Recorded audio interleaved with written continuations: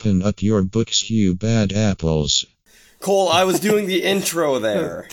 Do you... Hey. You know what? Honestly, what is this, episode 24 or 25 or something?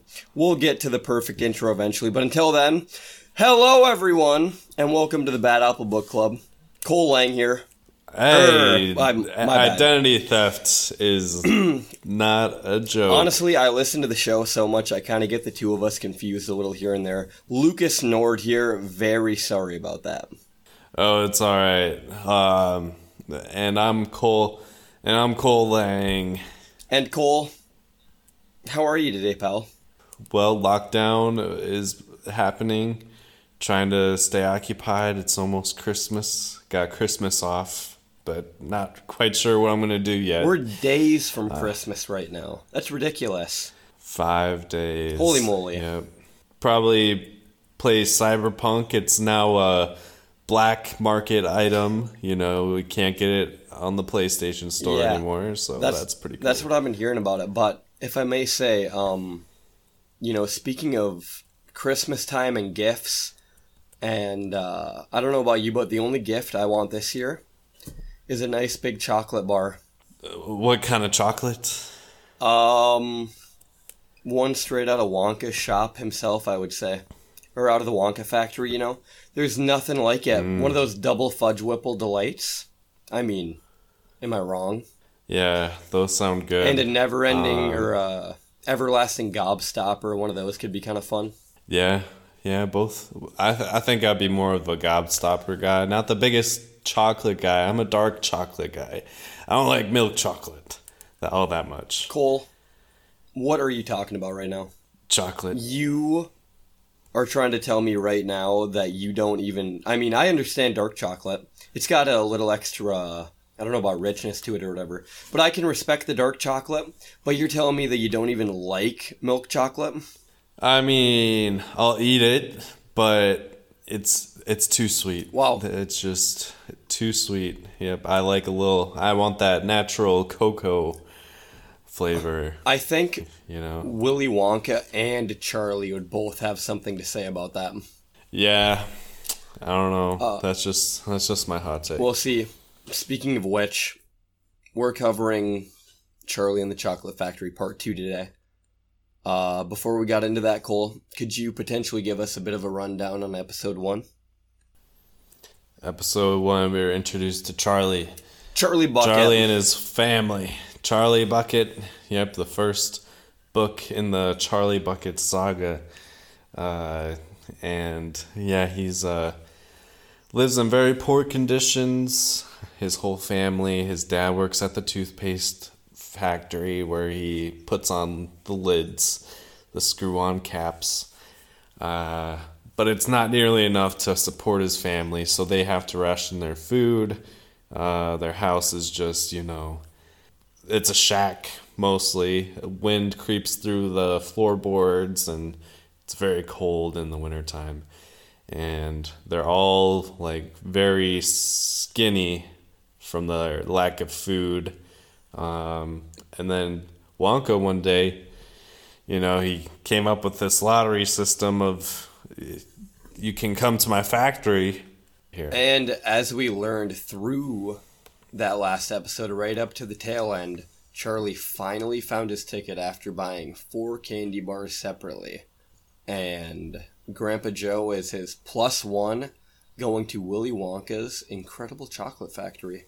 Yay. Yep, he hopped right out of bed. He's ready to go. 96 and a half years old. Hasn't moved in 20 years. But he just sprung right out of that bed when he saw that ticket. Yeah. Yep, he's very excited. Yeah, he is. He can't wait. Maybe more excited than Charlie. Honestly, though, we are going to talk about that. Was there anything else you wanted to discuss before we got into this? Or are you ready to just get rolling? I'm ready to roll. Alrighty.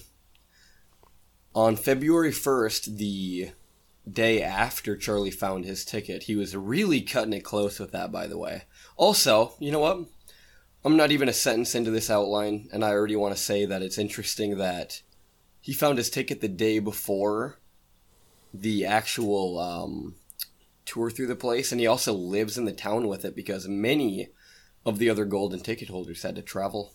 Yeah, maybe it was a conspiracy. It could be Somebody a bit of a, I mean, put it there. who's to say? Charlie Yeah. and his Grandpa Joe head over to Wonka's chocolate factory and stand outside in anticipation with the other 4 golden ticket holders, and each of the other golden ticket holders has both of their parents with them. So Charlie is the only guy that showed up with one guardian, and he's the only one with a grandparent too. Kind of an interesting distinction. Yep, very interesting choice to bring the oldest man of the family there. Bring the oldest man alive, honestly. I mean, 96 and a half. Holy crap. Or, sorry, I didn't mean to get so outlandish there. While they're standing outside the gate, bystanders are gathering around just to maybe get a glimpse inside the chocolate factory if they can. And as we discussed, one of our very favorite golden ticket holders, I guess I don't know if he's one of your favorites, but one of my favorites, little fat boy Augustus Gloop, is referred to as someone in the crowd as enormous, isn't he? Which is kind of unnecessary, but as we're told 100 times through this book, he is a fat child. Yeah, a lot of fat shaming when it comes to Augustus here. And honestly, Yep. I don't know that I want to completely call it fat shaming, because he's not specifically referred to as being bad because he's fat. Because the shopkeeper that sold Charlie his golden ticket was a fat man, but he was very jolly. But it is rubbed in a lot more with Augustus, this tiny fat boy, and all he does is eats chocolate, and he just wastes his life away being a little, round doughboy. I don't know. Yeah, it goes along with his personality. It's all about him, and he just all he cares about is chocolate, eating chocolate, ripping through it. And we're gonna learn about that firsthand in just a few minutes here. Ooh. Another passerby comments on Veruca Salt and her, what I'll refer to as spoiledness, just because in the article it obviously said that her father, who owned a factory of people shelling peanuts, put their work off for as long as it took them and bought a crap ton of Wonka bars so that they could peel them in place of opening those peanuts, just so he could please his sweet little Veruca. I love that name, by the way. It's very nice. Yes, it is. And the passerby commenting on Veruca refers to her as dreadful, shocking, which is Ooh. pretty intense. She's a child, Yeah. whatever. We'll get to it. Yeah, it's like the grandparents are in the audience here. Yeah, right? Making the judgments. Only if we may continue our streak of making fun of the downtrodden characters in this book, they're too old to get out of bed, so they wouldn't even dream of standing outside that Wonka gate. Yeah, they didn't even have coats, so... Oops. Yeah, they'd freeze to death the second they stepped outside. Oh. Right. Charlie and Joe are described, once again, by people in the crowd. They're kind of... what's that term when someone... Oh yeah, heckles. People are kind of heckling the group, and Charlie hears someone refer to him and Joe as, respectively, a little shrimp and a skeleton. Ugh. And one remarks on the fact that Charlie probably isn't wearing a coat even though it's winter outside because his family can't afford one for him. But Charlie just kind of brushes it off. He's probably heard this a million times. He does not seem worried about any of this stuff. Nah, he's just happy to be there. Honestly, wouldn't you be too? Of course, yeah. I love Wonka. After a while, Willy Wonka himself enters the scene. Standing alone in the gate of the factory, we're given the description of the man himself, which isn't too far from Gene Wilder's portrayal in, the classic movie. He's got a purple coat on, he's got a top hat, he's got green pants, and as I mentioned in the first episode as a bit of a teaser, there is one gymongous distinction between the book Willy Wonka and Gene Wilder, And that distinction is that Willy Wonka in the book has a goatee.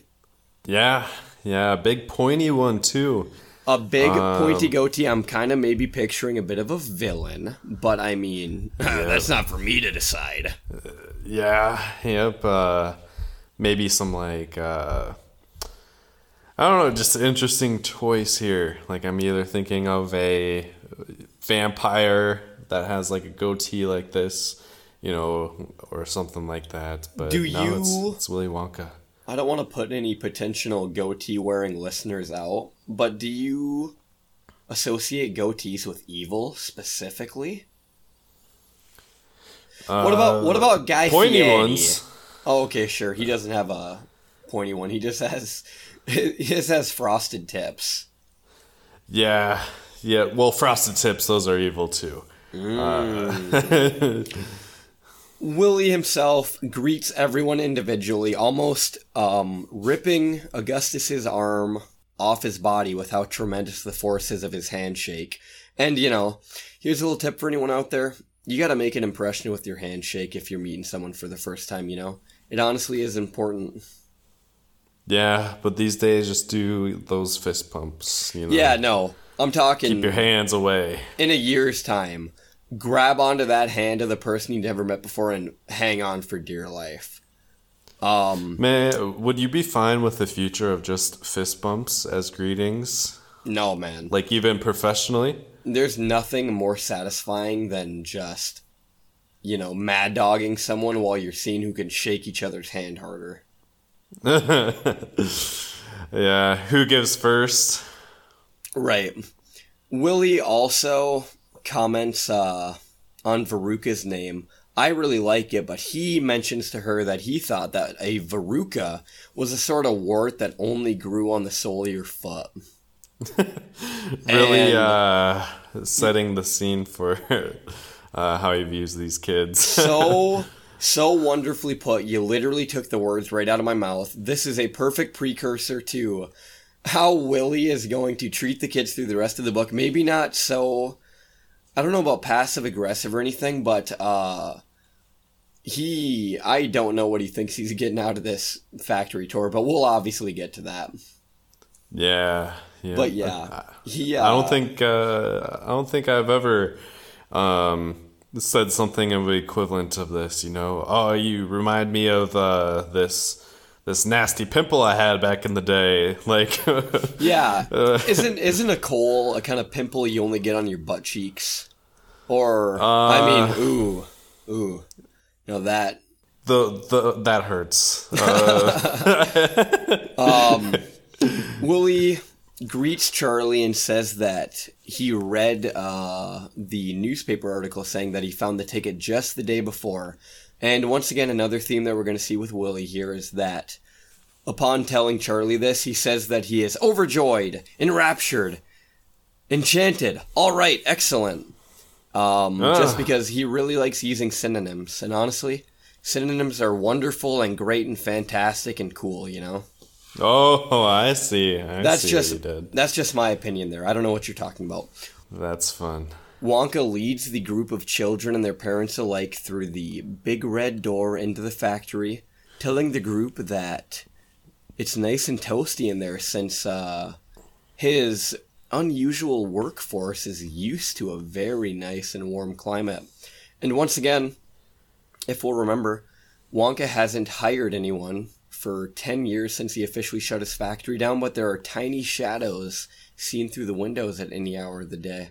After walking through what feels like a bit of a labyrinth, Wonka finally leads the group to an underground spot of the factory and tells them that his factory would be a million times bigger if he had to keep everything in the actual brick and mortar up top. So everything has to be underground just because of the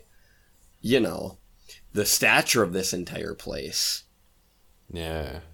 Huge. Absolutely. And we're about to discuss just how huge it is through...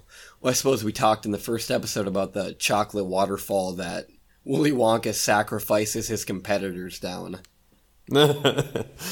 Yeah.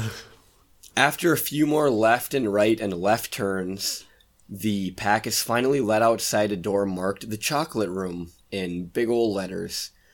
This is, of course, the room with all of the classic stuff you're picturing from the Gene Wilder movie, with the edible grass and the chocolate river and the chocolate waterfall and the edible flowers and all that kind of stuff. And it's described very nicely in the book, too, I would say. And it's so wonderfully made in the movie, and it really translates from the book because Wonka himself considers this room as the crown jewel of the entire factory. So he's really starting everyone off on a high note, I would say.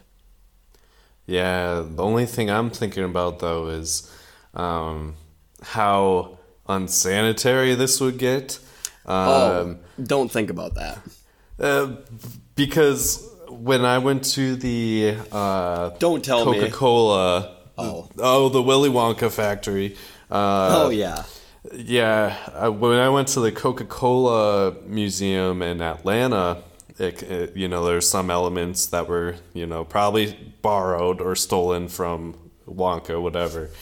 Had a bunch of like these, crazy machines that supposedly made Coca-Cola, and just like a lot of fun exhibits that's, more geared towards kids. But at the end, they had this room with all these different like soda flavors from across the world that Coca-Cola made, which was awesome. I don't want to detract too much, but are you about to say that they had a giant bathtub full of Coke that everyone got to stick their face into? No, but it was almost like that because, well, there's a lot of kids running around with, soda, so the floor was very sticky. And that's just how I imagine this place, it's just the grass is made out of sugar and it's sticking to your shoes, and then I don't know how you maintain the turf or the trees without it getting a little bit gross. Well, see, that's kind of funny because I never thought about this before. Are we to assume that Wonka had this entire place set out like... I guess I can't really think of how to explain it. Do you think that the candy grass and the candy trees grow? Or I picture them as just being placed down in a giant mat, and this room is almost, bad apple callback, like the museum in Catcher in the Rye that never changes. No matter how many years separately you go into it, it's always the same exact, Oh, wow. What do you think? I want to say, just due to the, magical nature of this book, is that everything kind of has grown somehow. Okay, I love it. Yeah, yep. Along the Chocolate River is a aforementioned chocolate waterfall, which is not only there for fun, but Wonka also says that it makes the smoothest chocolate in the entire world just because it goes over the edge of it and lands on whatever the hell, chocolate rocks at the bottom, and really just refines this chocolate down to its most pure and smooth flavor, which is just wonderful. Honestly, I wouldn't mind a chocolate bar right about now. Wonka also makes sure to state that this is the only factory in the entire world that mixes its chocolate by waterfall, which kind of obvious. You don't hear about a lot of factories that have natural exhibits for their, I'd love to go to the Bud Light factory and just stick my face in a river there, but that's just a pipe dream. Nothing but. Yeah, all the oats and barley just delivered by little Oompa Loompas, Ooh. No tractors used in the Bud Light factory. It's just a bunch of Oompa Loompas. The rest of the group, after marveling at the spectacle, each picks a single blade of the, like I just said, quote-unquote eatable grass. Everything in this book, instead of being like perishables or whatever, they're referred to as eatables. Don't you have any eatables around the house? Like I said, everyone in the group picks up one single blade, except for one specific boy who just grabs a fistful of it. And which boy do you think that is, Cole? Which boy do you know? Charlie, he can't catch a break, and finally he gets all his food, and he's going to eat it all. As we've discussed, Charlie is painted to be a horrifically greedy character, only thinking of himself the entire time, so he grabs multiple fistfuls of the grass and just stuffs his face. Yep. No. Disgusting. It was obviously the fat boy Augustus Gloop. Just grabs a big old handful of the grass and helps himself, which honestly, I would do the same thing. Why would I only want to try one single blade? If everyone out there is picturing the movie, I don't know if you're like me, but I want to try everything in that, in the factory shown in there. Even though I know that it's all actually made of plastic, I would still take a bite of everything. Yeah. Sometimes plastic tastes good. It just depends on the day. Exactly. We are finally introduced to Wonka's factorial staff when Veruca notices a tiny man on the other side of the river and screams in excitement. The workers are no taller than any adult's knee and have long, crazy hair with very white skin. Bit of a detraction from the original book. If you bought one of the copies from, I keep forgetting which year this one came out in, but apparently Roald Dahl had the Oompa Loompas painted as somewhat more of a... They were originally African pygmy people. So this is the complete opposite. He was just like, oh, I gotta backtrack on this one. Well, what's the opposite of black? Very white. And see, that's the funny thing too, because I do remember getting to this part in the book and thinking, it's not like I wanted the characters to look any specific way. Of course, orange skin in the movies. But I get to this part in the book and we'll discuss the Oompa Loompas more here, but they're described and I'm just thinking, this is just so strangely specific that I just don't know what I'm to make of this. And then we obviously discussed on the last episode and right then what the actual basis of the Oompa Loompas was, unfortunately. But hey, they're still great characters and we love them. At this point, he describes them so well to the point where you're like, these guys could have never been from Africa, It's just... Well, actually, if I may say, I'm not sure where they were from in the original book. I would assume that he kept that part faithful because the names of the workers are obviously Oompa Loompas and they come from Loompa Land, which... just the mere existence of it being brought out of Willy Wonka's mouth as he's describing this is debated by Veruca's mother. She goes, "There's no such thing as Loompa Land. I'm this spoiled child's mother, and I'm just as awful as she is." The Oompa Loompas lived in a thick jungle infested with many predators like hornswogglers and snozwangers and, worst of all, the Wangdoodles. I mean, we've all heard of them before. Millions of deaths caused every year just by Wangdoodles alone.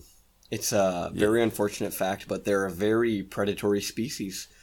Yeah, and growing up in Minnesota, it was like this was a regular life, just how it goes. Gotta look out. Yep. Yeah.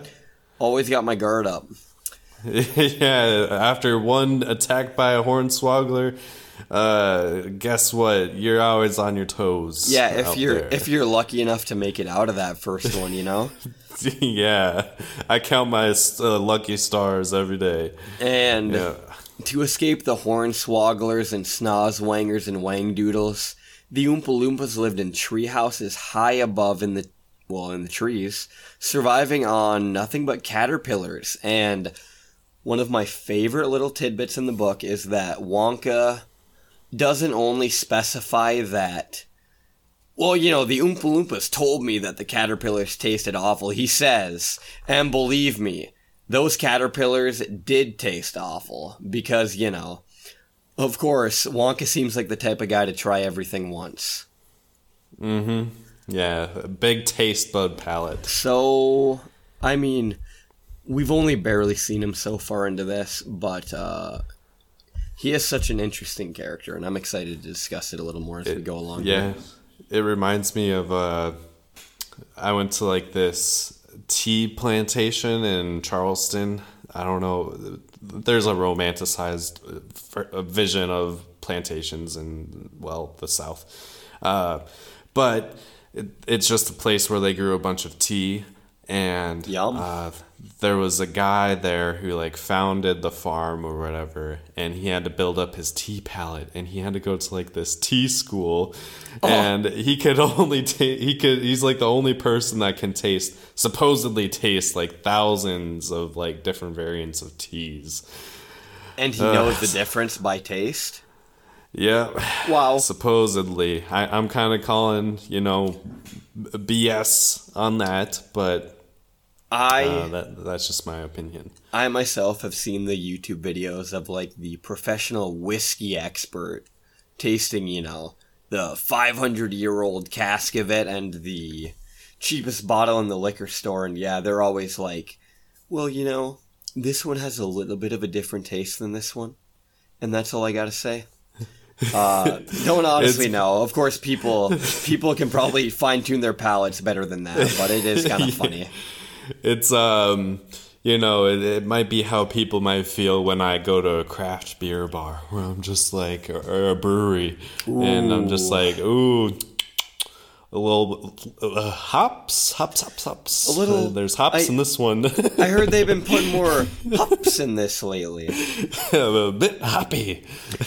After getting to know the chief of the Oompa Loompas, Willy Wonka finds out that their favorite food is none other than the wonderful cacao bean. And obviously seeing an opportunity, Wonka's like, hey man, how about you come give me your indentured servitude for the rest of time, and I give you all the chocolate you guys can stomach. And they're like, yeah, what the hell? I don't care. What else do I have going on? So, yeah. I don't know if every single Oompa Loompa goes with him. I don't know how many there are, but very many Oompa Loompas went with Wonka back to his factory to live it out. They don't even go outside, which is kind of interesting, too. Yeah, I just hope their working conditions are okay. They're getting that minimum wage, They're getting one cup of chocolate a week. Oh, man. Maybe that's enough for Oompa Loompa. I don't know. Of course, once again, I don't mean to keep talking about the movie. I truly would like to save it for the discussion, but everyone can picture the orange Oompa Loompas with their green hair and the overalls, and these ones are described to be very different, including the fact that the men Oompa Loompa wear deer skins, the women wear leaves, and the children wear nothing but their birthday suits. Ooh, yeah, very big difference. There weren't any children Oompa Loompas in any of the movies, I don't think. In the Tim Burton one, they were all played by the same guy. Yep. Veruca immediately demands that her father procure herself an Oompa Loompa, literally the second she sees one. Doesn't think twice. Hey, go get me one of those, and I don't want it tomorrow. I don't want it in an hour. I want it today. I want it right now. Today. Right now. Right? Right now. Right now, Dad. Right now. All the while, our boy Augustus is down by the river, pretty much sucking chocolate straight off the surface of it. As fast as he can. Obviously, well, I don't know, honestly, are we to assume that none of the Oompa Loompas do this too? Because if a chocolate river, like if I was out in the wild and I found one of these chocolate rivers, I'd probably stick my face in it.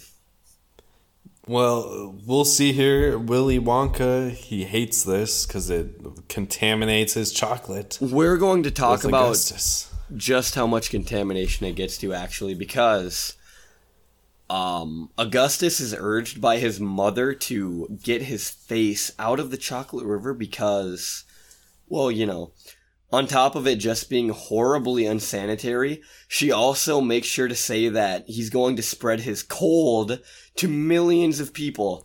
The sick child is sticking his face inside the river, and on top of that, he's sucking it down so fast that at one point he says, You know, the only real way to get my full experience out of this is if someone got me a bucket.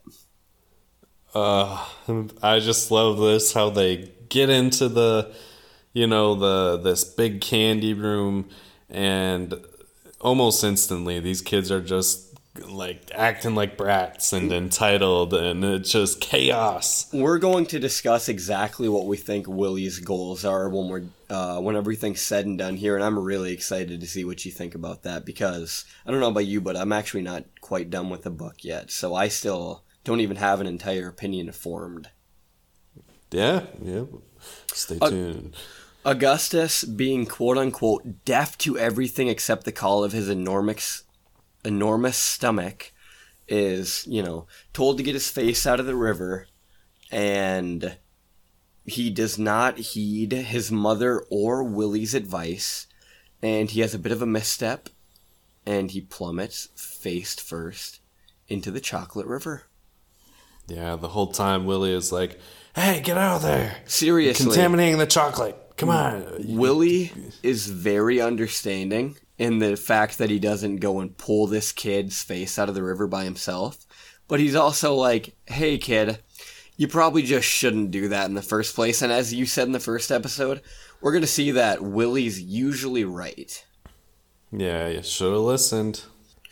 Augustus's mother demands for her husband, Augustus's father, to dive in and rescue their son, but his dad's like, I'm not going to jump in the river and rescue him. I'm wearing my best suit right now. Yeah, come on. It's just my son. Kind of an awful reaction, but we're obviously seeing that Augustus's spoiled and detached nature comes from spoiled and detached parents. Oh, weird. A coincidence? Eventually, after it's too late, Augustus's father goes in to make his move to save the quote-unquote wretched boy, and Augustus is pulled closer and closer to one of the many large pipes in the river, and he's sucked into one of them. And they're clear pipes so his mom can see him on the other side, and she immediately screams, "Help! Murder! Police!" Followed by his father demanding that someone smash the pipe right then and there. And it's really perfect because these parents are going through, I don't know about the 5 stages of grief or whatever, but his mother immediately freaks out. His father tells him to get someone out of there, and his mother immediately afterwards says, "Augustus, come out of there at once." Come on, Augustus, just get out of the pipe that has like 5,000 PSI behind you. Young man, come out of that chocolate pipe right now. You get down from there. Yep. Hearing a comment from one of the parents worrying that Augustus will make his way into the marshmallow room to be turned into marshmallows, Wonka retorts with, "Impossible, unthinkable, inconceivable, absurd." Which is, once again, a bunch of synonyms. Yeah. When asked by one of the parents how it's such a crazy notion that Augustus could be turned into marshmallow chocolate, Wonka tells them that it's truly an impossibility because the pipe he's being sucked into goes to the strawberry fudge room, actually. So, of course he's not going to be turned into marshmallows. Yeah, that's just not logical. If anything, he's only going to be turned into a little bit of strawberry-flavored fudge. And, I mean, Wonka, once again, one of his character traits is that he's very confident.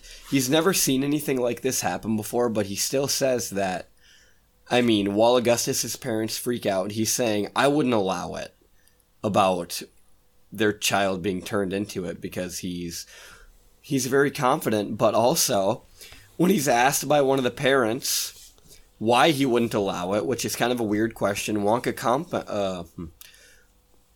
comments that he wouldn't allow such a thing to happen because Augustus-flavored chocolate-coated goop would taste completely awful. He's probably not wrong. He just has like a very like binary response where he's like, well, why wouldn't you... Well... why wouldn't he turn into this just delicious product? And he's like, because I'm not going to allow it.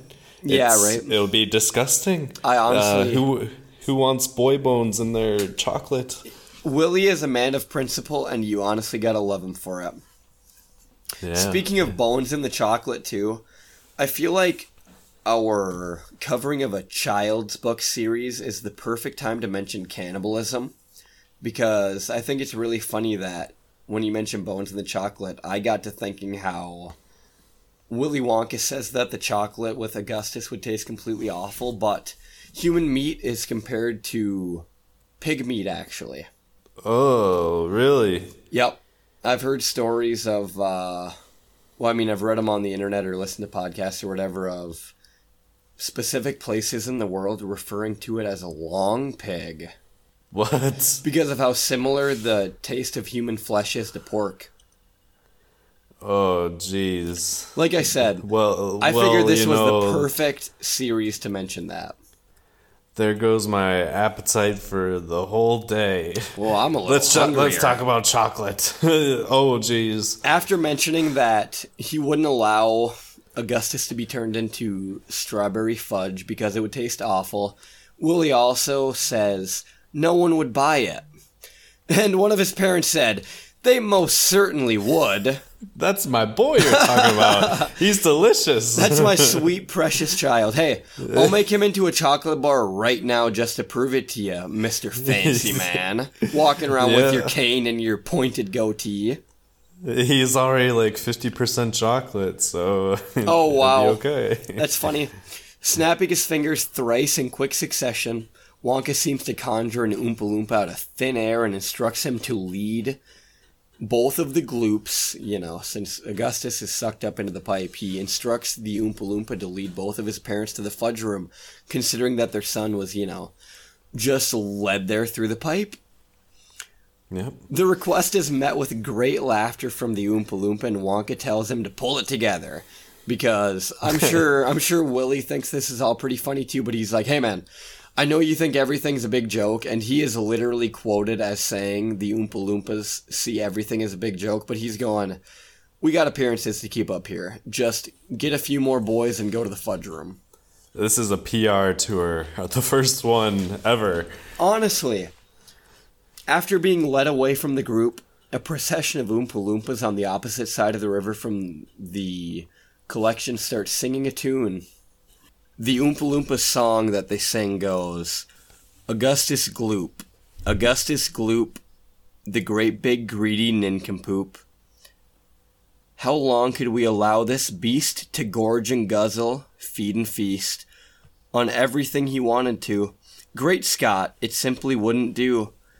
However long the pig might live, we're positive he'd never give even the smallest bit of fun or happiness to anyone.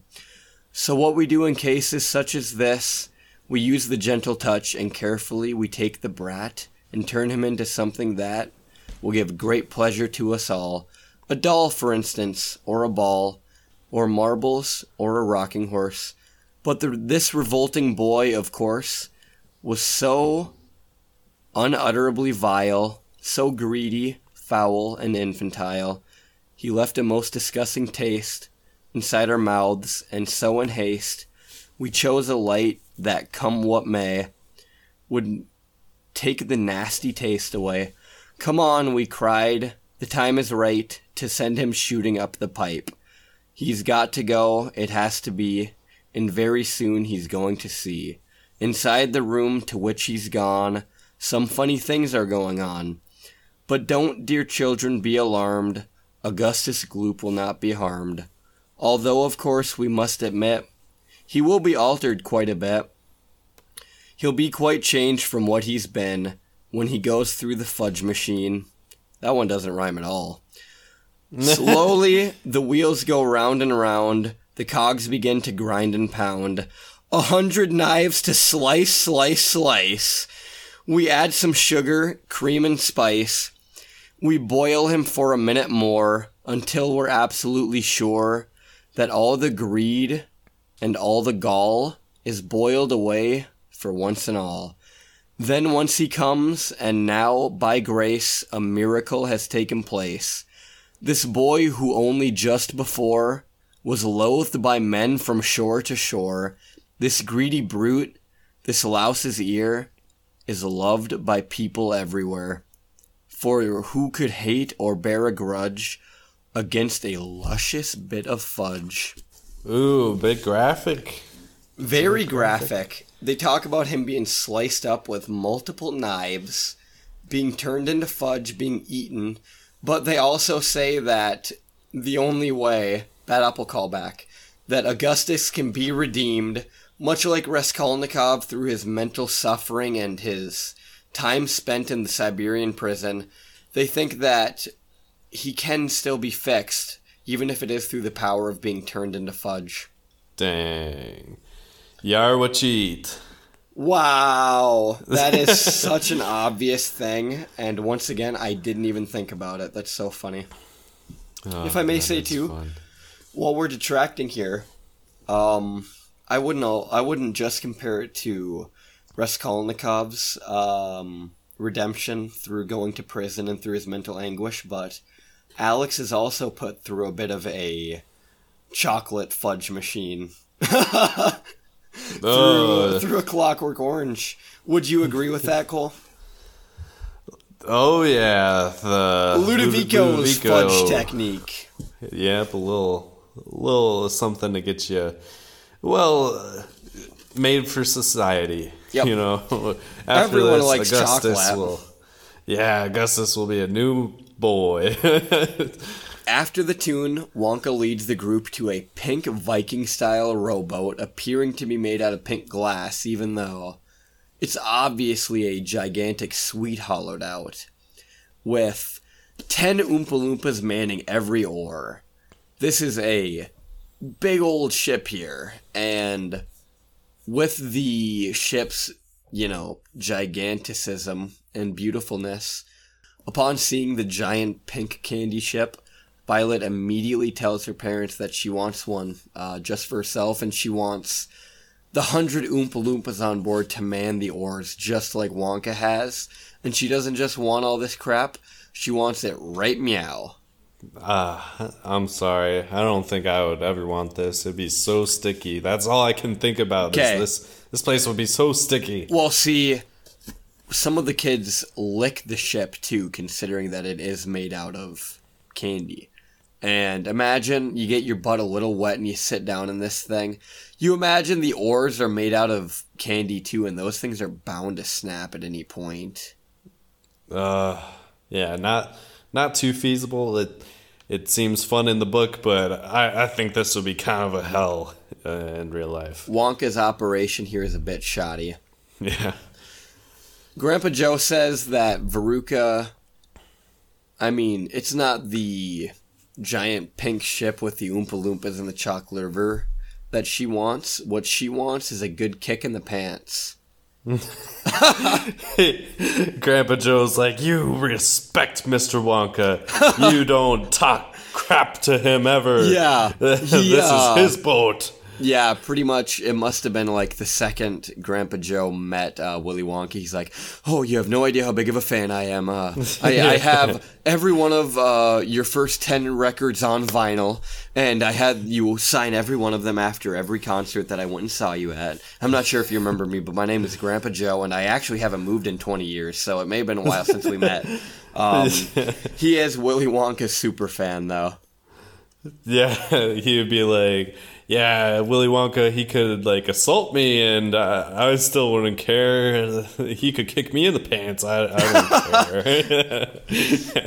Wonka is sitting right next to Charlie and Joe, and being the wonderful guy that he is, he sticks a mug over the side of the boat into the chocolate river and hands it to Charlie, telling him to drink up, as he is a growing boy, and Wonka, just like everyone else, notes that Charlie looks like he could stand to gain a few pounds. You know what I mean? We get the same comment on Joe from Wonka, too, that we heard from the bystander earlier when he fills a mug up for him, too, and says, "You look like a skeleton. Hasn't there been any eatables in your house lately?" To which Grandpa Joe replies, "Not much." And he's not wrong. It's because you've been taking all the money there, Wonka. You've been, just using up all the resources in this town, and there's nothing left.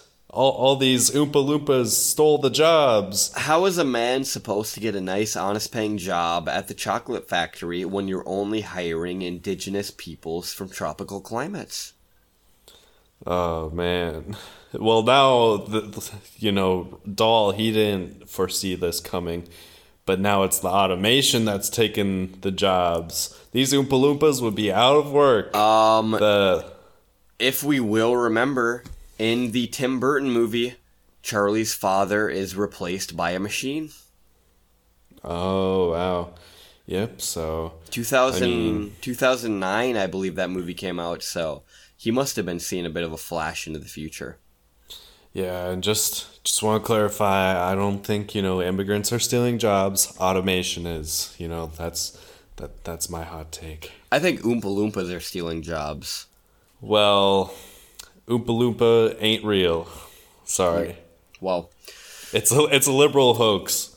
Continuously rowing, the boat is eventually led to the mouth of a tunnel, and Wonka either plays dumb or is actually a complete madman when he tells the group that the Oompa Loompas can't see in the tunnel, so he doesn't know where the hell it's going. Once again, scary. While going into the mouth of the tunnel, Wonka says, "There's no earthly way of knowing which direction they are going. There's no knowing where they're rowing, or which way the river's flowing. Not a speck of light is showing, so the danger must be growing. For the rowers keep on rowing, and they're certainly not showing any signs that they are slowing." Ooh, just, ominous. It's the journey of life. You don't know where you're gonna go. Yep. Might feel like a dark tunnel sometimes on a chocolate river, but you'll reach your destination. Honestly.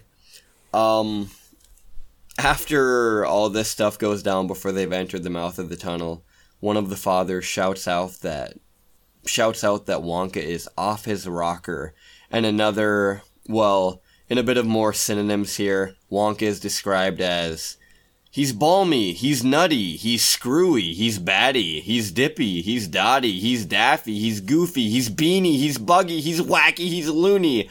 To which Grandpa Joe says, "No, he is not." He is mine. I love him.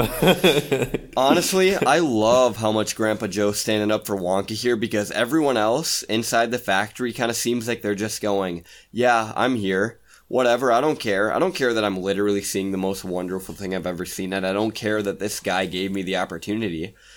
I mean, yeah, I'm just here to... I didn't have anything else going on today." Yeah, this is the first time anyone's told me something critical of my child, and I'm sick of it. I'll have you know that my little fat boy Augustus is perfect. Yep. Quote unquote, he seemed to love the sensation of whizzing through a white tunnel in a pink boat on a chocolate river, is how Wonka is described, which is probably the most specific way someone can be described as having fun, if I might say so myself. Mm-hmm. The boat flashes past a door with a sign that reads, "All creams, dairy cream, whipped cream, violet cream, coffee cream, pineapple cream, vanilla cream, and most importantly of all, hair cream." Hair cream. Mike TV questions Willie's need for hair cream in a candy factory, and in return he's curtly shut down, implored by the man to not ask too many silly questions. "You're asking me nothing but silly questions here, kid. Why would I not have hair cream in my chocolate factory?" Like Mike TV could have asked him, like, when did you start building this factory? And then Wonka would be like, "Oh my god, do you ever shut up?" That is exactly how Wonka is, like, read out as he's talking to these kids. And it's so funny because he's like, I'm not sure if the word's apathetic, but a child fell into his chocolate river and he does not know what's going to happen because he's never seen it in his life. But he's just like, yeah, everything will be fine. I don't care. Even if it does, I guess we'll just have to throw a little fudge in the garbage. Listen, I don't know about the journey, but I know the destination. And the destination's going to be the strawberry fudge department. Another door further down the river reads, all the beans, cacao beans, coffee beans, jelly beans, and has-beans. Violet Beauregard questions Wonka about the last item on the list, and Wonka says, pretty much, you should know a thing or two about has-beens considering you're one yourself. No, you. Whoa! No, it's funny because, like, this is just a girl. Like, she hasn't even grown up yet or experienced any type of fame. See, or maybe after this, but... I guess I honestly can't say, but I guess that was how I read it, was Wonka was saying, you're already in the factory and the newspaper article's been written about you, so no one cares anymore, but I honestly don't think that he's put that much thought into it. It's just a really funny insult, too. You little has-been. Yeah. Your life is done. After a few more seconds of the intense boat ride, the sweet pink candy ship stops abruptly in front of a large set of red doors. Said red doors house a sign outside them reading, the Invention Room. And Wonka says that this is the most secretive of all of his secret rooms inside the factory, stating, old Fickelgruber would give his front teeth to be allowed inside for just 3 minutes. Yeah. I'm assuming that is one of his competitors. I'm honestly not entirely sure. Do you remember that being stated up top? Yeah, it is. I even remember in the movie, Fickelgruber was a rival shop. Yep. Up to this point, no one else, including the Oompa Loompas, have ever stepped foot inside this room except for Wonka himself. And Charlie compares it to a witch's kitchen with bubbling cauldrons and kettles hissing and strange machines sputtering. Even though Wonka has been noticeably excitable the entire tour, Charlie makes sure to say that he's, like, especially freaking out in this room. Like, this guy's already hopping around, tap dancing from room to room and, like, spinning his cane. But in this room, he looks like he's just, like, a little more excited. And honestly, if we may take a second to step aside here, I just want to say, if you can, find a job that makes you this happy. Wonka does not work a day in his life, you know? Yeah. You'd really got to respect him. Yeah, he loves it. And then Joe's in the background. He's like, oh, I'm so happy that he's happy, you know? And that makes me happy. Oh, my God. He just starts dancing. Wonka is having difficulty deciding which big old machine to show off first and brings the group over to one that shoots out what looks like a little itty-bitty marble. This being none other than an everlasting gobstopper. And it's really cool too, honestly. No joke. Wonka says that he wants to make the everlasting gobstopper. Obviously, you know, it's like a jawbreaker that never loses its flavor. And not only does it never lose its flavor, but it just never disappears in general. And it changes color every single week. And Wonka says that he's having them made specifically for children with little pocket money. Oh, that's nice.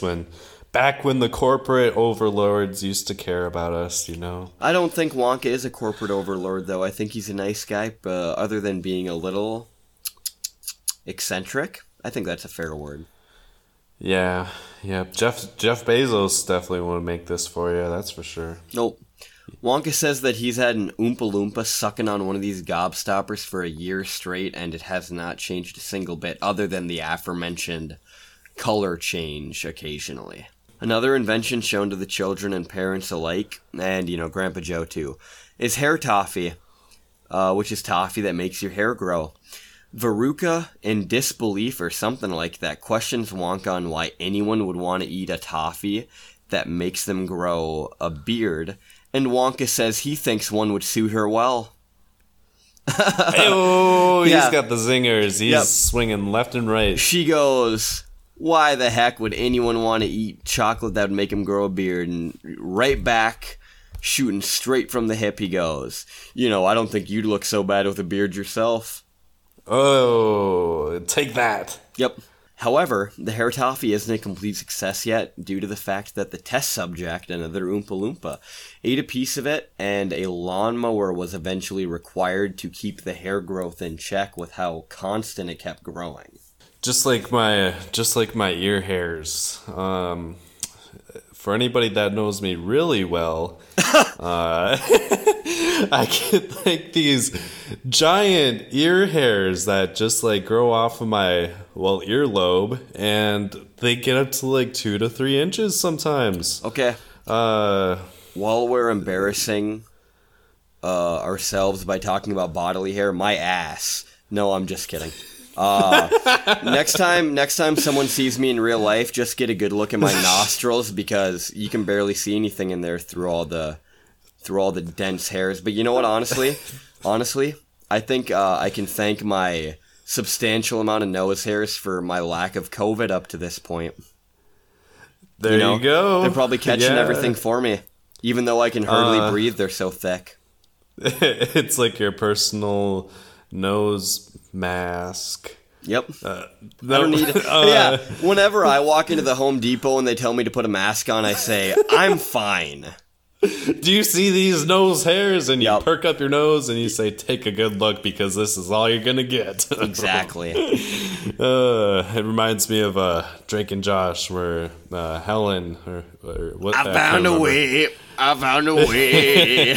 But Josh's boss, she gets Helen. Josh a nose, Helen nose hair trimmer. She's like, oh, he needs one of those. Is that the most passive-aggressive gift you can think of? Yeah, well, just that kind of notion, I guess. Like, oh, here's some toenail trimmers. Hey, Cole, I know how you've always talked about how much you wanted a bottle of mouthwash for your birthday. Actually, here's some extra gum as well. Yeah, right? Mint flavored is better than dead fish. Yep. Mike TV tries to chime in some more with his tomfoolery, but Wonka shuts it down immediately and tells the boy not to argue because it is such a waste of precious time. And honestly, shut up, Mike. If I may say before we get off it too, I think we could all learn a lesson. Try not to waste your time too much, because you only got so much of it, you know? In the way center of the inventing room is a large machine that the group is led to next. This being the gum machine, able to make a piece of gum that not only tastes like a 3-course meal, but sates the appetite at the same time. Violet is obviously pumped up about this new development, because, as we know from the first episode, she's had the same piece of gum she's been chewing on for 3 months straight. Yeah. And when she's shown the tiny gray stick of gum as it pops out of the machine, she doesn't think twice before sticking the record-winning piece of gum behind her ear and putting this mystery piece of 3-course meal gum into her mouth. And this piece of gum just so happens to taste like roast beef, tomato soup, and blueberry pie, which does sound like a nice combination of things. I gotta be honest with you, I'm gonna give a little glimpse into my personal life here. Haven't been eating so much of the roast beef myself within the last year or so, but it still does sound very appetizing. I'd definitely try a piece of gum. I'm pretty sure it's probably culturally sourced. If it's just a piece of gum, there's probably no real meat in it, you wouldn't think. Yeah, that's a good point. Maybe some lab-grown gum. If I may say too, this is my question. If this is a 3-course meal piece of gum that literally you put it in your mouth and it tastes like roast beef, and then it tastes like tomato soup, and then it tastes like blueberry pie, how long does each of the courses last, do you think, taste-wise?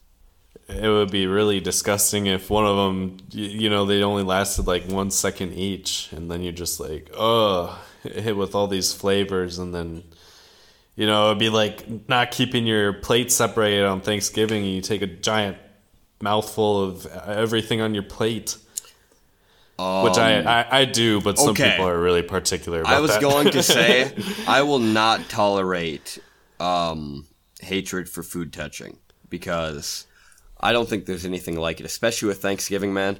My wonderful family made sure to supply me with all of the Thanksgiving traditional foods, and I mean, I pretty much just threw it all on a plate and mixed it up with how quickly I ate it, you know what I mean?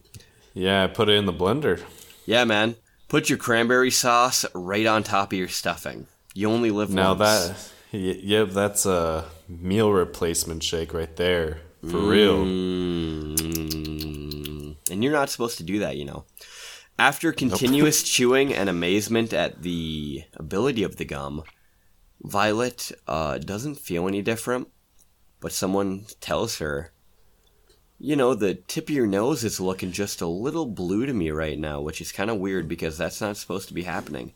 And definitely do not listen to the man that invented that piece of gum you're chewing on right now. He's telling you not to. You keep chewing it, but he tells you that you shouldn't be doing that, even though you've already seen that accidents can happen in his factory.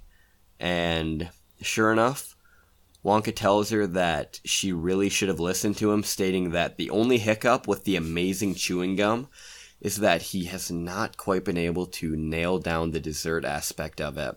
And every other Oompa Loompa that's tried the same stick of gum not only went blue, but as Violet's going to see here in a second, they swole up to practically the size of a giant blueberry, left with nothing but tiny little arms, tiny little legs, and a tiny little head poking up the top. Yeah, it's just like those blow-up suits that you see, the big sumo wrestler things. I had one of those costumes for Halloween quite some time ago. I had one where I was like a bull rider. I remember. You remember? I remember. I remember. I remember where I was when I saw you wearing it the first time. I was standing right there. And there you he were was standing. by. You were standing under the mistletoe. Wait, no, wrong holiday. Oh, shit. But yeah, I remember that Halloween because it was my last Halloween. I think that I dressed up and went trick-or-treating. I was in 8th grade, and then, our English teacher said, you guys are too old to trick-or-treat. And then I think I said to myself, I think you're right. Honestly, I don't remember how long I went with it, but I remember I've always been a little too cool for everything throughout my entire life, and I particularly remember jumping off the Halloween wagon quite young. But hey, if you're out there listening to this right now, for one, thanks. And for two, if you're 30 years old and you still want to go trick-or-treating, go for it. Mrs. Beauregard, upset, tells Wonka that she doesn't want a blueberry for a daughter, goddammit, and Wonka instructs the Oompa Loompas to bring Violet to the juicing room. Uh-oh. And should've listened. And this is where we will be leaving off for our third and final part of Charlie and the Chocolate Factory. But if I may say, this last one is a bit of a woofer like that first one, but since I've been reading all the songs through this whole thing, I think it would honestly also kind of end this on a fun note, because I remember a lot of the lines from the songs just because of the movie, and I think that they were trimmed a lot in there. You can kind of see why, because these things are pretty wordy, but like I said, we'll just finish this one off here because I've done everyone up to this point, and I mean, it's just, it seems like a fun high note to end on, I think. Dear friends, we surely all agree there's almost nothing worse to see than some repulsive little bum who's always chewing gum. It's very near as bad as those who sit around and pick the nose. So please believe us when we say that chewing gum will never pay. The sticky habit's bound to send the chewer to a sticky end. One of the grandmothers in the first episode, after being read Violet's newspaper article, says, see if she doesn't meet a sticky end, which is honestly kind of the only foreboding thing I can think of them saying completely specifically, and the Oompa Loompas are even in on it. Did any of you ever know a person called Miss Bigelow? This dreadful woman saw no wrong in chewing all day long. She chewed while bathing in the tub, she chewed while dancing at her club. She chewed in church and on the bus. It really was quite ludicrous. Don't want to knock Rawld too much here, but once again, doesn't really rhyme. And when she couldn't find her gum, she chewed up the linoleum, or anything that happened near, a pair of boots, the postman's ear, or other people's underclothes. And once she chewed her boyfriend's nose. She went on chewing till at last her chewing muscles grew so vast that from her face her giant chin stuck out just like a violin. For years and years she chewed away, consuming 50 packs a day, until one summer's eve, alas, a horrid business came to pass. Miss Bigelow went late to bed. For half an hour she lay and read, chewing and chewing all the while like some great clockwork crocodile. Oh, I love the phrase clockwork crocodile, by the way. Little callback. At last she put her gum away upon a special little tray and settled back and went to sleep. She managed this by counting sheep. But now how strange, although she slept, those massive jaws of hers just kept on chewing through the night, even with nothing there to bite. They were, you see, in such a groove they positively had to move, and very grim it was to hear, in pitch darkness loud and clear, the sleeping woman's great big trap opening and shutting, snap, snap, snap. Faster and faster, chop, chop, chop. The noise went on, it wouldn't stop, until at last her jaws decide to pause and open extra wide, and with the most tremendous chew, they bit the lady's tongue in two. Whoa, kind of a twist. Thereafter, just from chewing gum, Miss Bigelow was always dumb, and spent her life shut up in some disgusting sanatorium. Now that is a Bad Apple callback if I ever heard one. Jeez. And that is why we'll try so hard to save Miss Violet Beauregard from suffering an equal fate. She's still quite young, it's not too late, provided she survives the cure. We hope she does. We can't be sure. And that is the official end of part 2 of Charlie and the Chocolate Factory by Cole Lang and Lucas Nord of the Bad Apple Book Club, read by us for you to listen to through your ears for fun. Thanks everyone for listening. Every podcast I listen to says that they really can't do anything without the listeners, and we can still record and talk without you, but it is good to know that you're listening to it if you like, and you can follow us over on the Bad Apple Book Club Instagram, at the Bad Apple Book Club. Christmas shirts, you could buy one if you want to, who cares? Cole, did you have any personal thoughts on maybe Violet's sticky end that I think it might have been Grandma Georgina predicted, or maybe Willy Wonka's swagger, or any general thoughts on part 2 of our series in general? Very Grimm Brothers like stuff here, where the children, they're, you don't do this, otherwise you're gonna get eaten by the big bad wolf or something like that. The big bad Wonka. The big bad Wonka. Yep. And then they have the Pikachu surprise face when they do these things and get in trouble for it. And then Wonka's like, I told you, and then Joe's in the background. He says, he told you.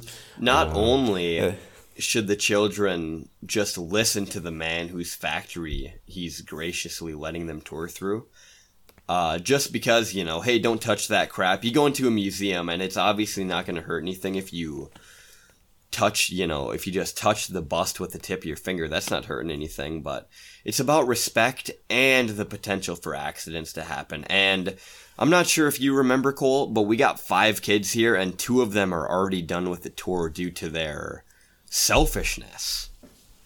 Heck yeah, get all of them out. Yep, we'll see who's the lone survivor here. Can't wait for, Charlie to eat the chocolate bar that eventually turns him into a big chocolate bar or something like that. Oh, that's so sad. Yep. And that's part 3, folks. Part 3 will be coming to you this time next week. I've had a lot of fun recording this series up to this point, and as we've already said, thanks if you're listening. Yep. Thank you, listeners. Thanks for buying the t-shirts. They've been selling like hotcakes over here in the EU. Only have 2 left, and everyone wears larges, it seems. So popular size. I only have 2 XL shirts, like 2 individual XL shirts left. So hey, if I may say, I just want everyone to know right now, I don't wear the shirt 7 days a week, okay? But this morning, I got out of bed, hopped in the shower, and I thought that it was just a day for the shirt that was part of our own personal creation. And I gotta say, I'm more comfortable than usual. I feel like my torso is breathing much better. Yeah. And, $20, I mean, I don't know about you, Cole, but $20, I mean, I've never heard of such an affordable shirt in all my life. Yep. When I record this podcast, I have my Bad Apple Book Club shirt on, underwear, shorts, socks. We just have, testing merch. We're testing these things before we sell it to the general public. So we do actually, the 2 of us, we do have the only 2 Bad Apple Book Club sweatshirts in existence, other than another very special listener, you know who you are, managed to make themselves a sweatshirt too. So there are 3 of them in existence outside of the original batch of shirts, and hopefully people are interested in buying some of those one day, because I'm not even, I really do like these shirts. I'm blowing smoke up people's ass here just for fun, but I really love that sweatshirt. Yeah, yep. So, getting lots of interest in them. So, we're listening to the people. So just keep a lookout, and thanks again for listening. Thanks for listening, and Cole, thank you for being here with me. I've had a lot of fun recording this so far, and if you didn't have anything else to say, then I'll just tell everyone to keep on keeping on, and Friday's right around the corner. Yep, happy Christmas. Early Christmas. Oh yeah, hey, happy holidays, Merry Christmas. I love you. Bye-bye. Bye-bye.